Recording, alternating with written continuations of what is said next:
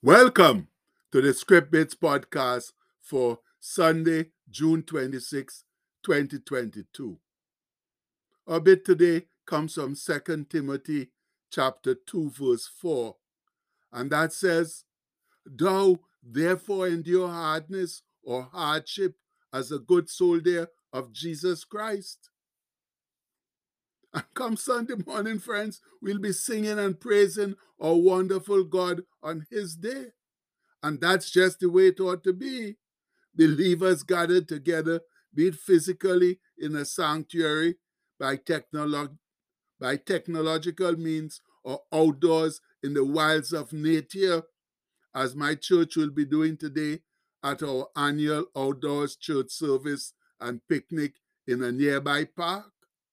The first for about 3 years. Now, that's all predicated on the weather staying warm and sunny like it's been for the last number of days. But knowing how persnickety and contrary the weather can be these days, nothing can be taken for granted.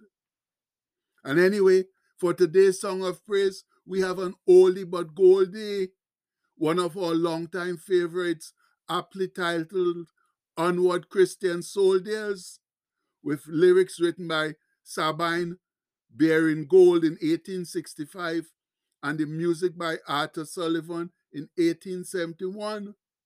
It's become one of our favoriteest processional hymns. But underneath, it bears a strong incentive and encouragement to stand up strong and fight for Christ like we are in His army. So now let's raise our voices in sacrificial praise in a powerful, scintillating, sincere, up-tempo version. Onward, Christian soldiers, marching us to war, with the cross of Jesus going on before. Christ, the royal master, leads against the foe. Forward into battle, see His banner go. And we have the refrain now that says, "Onward, Christian soldiers, marching us to war, with the cross of Jesus going on before." Then the next verse tells us, "At the sign of triumph, Satan's host doth flee. On, then, Christian soldiers, on to victory. Hell's foundations quiver at the shout of praise. Brothers, lift your voices, loud your anthems raise." And we sing the chorus one more time there. Then the next verse says, "Like a mighty army moves the church of God. Brothers, we are treading where the saints have trod. We are not divided, all one body we, one in hope and doctrine, one in charity." And another chorus comes in there. Then this last verse says, "Onward then, ye people, join our happy throng. Blend with ours your voices in the triumph song. Glory, Lord, and honor unto Christ the King. This through countless ages, men and angels sing." And we go out with the chorus, "Onward, Christian soldiers, marching us to war, with the cross of Jesus going on before." Yes, with the cross of Jesus going on before. Oh, friends, yes, that was indeed rich and scintillating. And I do hope we truly meant every word we sang, and that those words will encourage us to go out today and in the upcoming week to stand strong and steadfast for Christ, because we are in a war, a spiritual war, as Bro Paul said to the Corinthians. "For though we walk in the flesh, we do not war after or according to the flesh.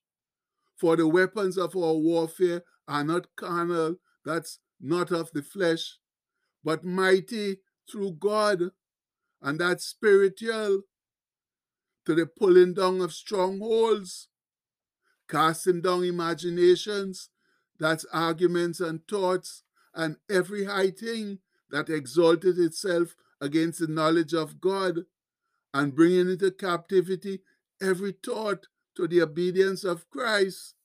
And that comes from 2 Corinthians 10, verses 3 to 5.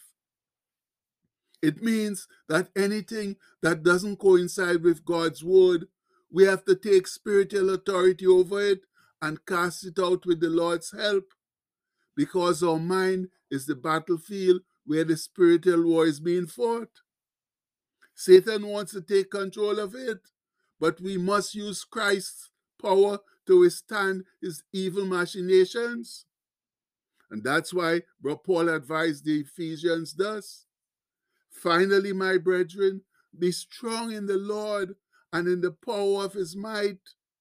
Put on the whole armor of God, that ye may be able to stand against the wiles, that's the evil schemes of the devil. And we all know that comes from Ephesians 6, 10 to 11. Oh, my brethren, we desperately need to be armored up with God's protection, then stand up strong against Satan. For he carefully devises evil schemes and strategies against Christ's people. And Brother Paul continues to enlighten the Ephesians on the matter, as he says, for we wrestle not against flesh and blood. We don't fight against human beings, but against principalities, against powers, against the rulers of the darkness of this world, against spiritual hosts of wickedness in high places. Wherefore, take unto you, that's take up or put on the whole armor of God, that ye may be able to withstand in the day, and having done all, to stand. My people, that comes from Ephesians 6, 12 to 13. Yes, my fellow saints, without God's armor, Christ's church cannot fight the spiritual battle against the forces of evil that is currently being waged in our world. And I know some of you must be wondering, what's this armor of God? Well, just like the battle we are fighting, the armor is spiritual. It consists of the loincloth of truth, the breastplate of righteousness, the sandals of the gospel of peace, the shield of faith, the helmet of salvation, and the sword of the Spirit, which is the word of God. And when you have all of that, then you keep praying always in the Spirit for all the saints. So prayer is also essential in that spiritual armor. And yes, that's basically God's spiritual armor, but it's very effective if we keep it on and use it right. And you know what? It's the only way we are going to win the spiritual battle in which we are currently engaged. We must be good soldiers for Christ if we hope to make any headway against the enemy. It's like Brother Paul said to Timothy on the subject: thou, therefore, my son, be strong in the grace that's in Christ Jesus. And the things that thou hast heard of me among many witnesses, the same commit thou to faithful men, who shall be able to teach others also. Thou, therefore, endure hardness or hardship as a good soldier of Jesus Christ. For no man that warreth entangleth himself with the affairs of this life, that he may please him who had chosen him to be a soldier. And that comes from 2 Timothy 2, 4 to 5.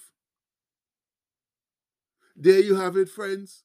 If we want to be good soldiers of Christ, we cannot afford to get tangled up with the affairs of this world. Remember, Jesus expects us to be in the world, but not of the world.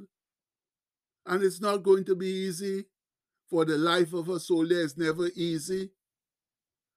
And in our personal discipleship, we will suffer affliction and hardship, which we need to overcome through the help of the Holy Spirit, in conjunction with our spiritual armor and our own conviction in and love for Jesus. And I do hope that our song today will indeed offer us some encouragement in our ongoing battles, both internally and against the evil forces of our evil world. Much love. And the postscript for today says, to fight for excitement and enthusiasm. Yes, to fight to the death for Jesus is the believer's greatest joy. And that's how it ought to be, my people. We should be glad to fight to the death for Jesus because he gave his life for us so that we could have all the good things that we now have. So please, let's get out there, put on our spiritual armor, fight for Jesus in conjunction with the Holy Spirit, and let's win this battle. Although it's been won by Jesus, but we need to keep the victory alive. And we pray all of that in Jesus' mighty name. Amen. Please have a blessed Sunday, my people. Much love.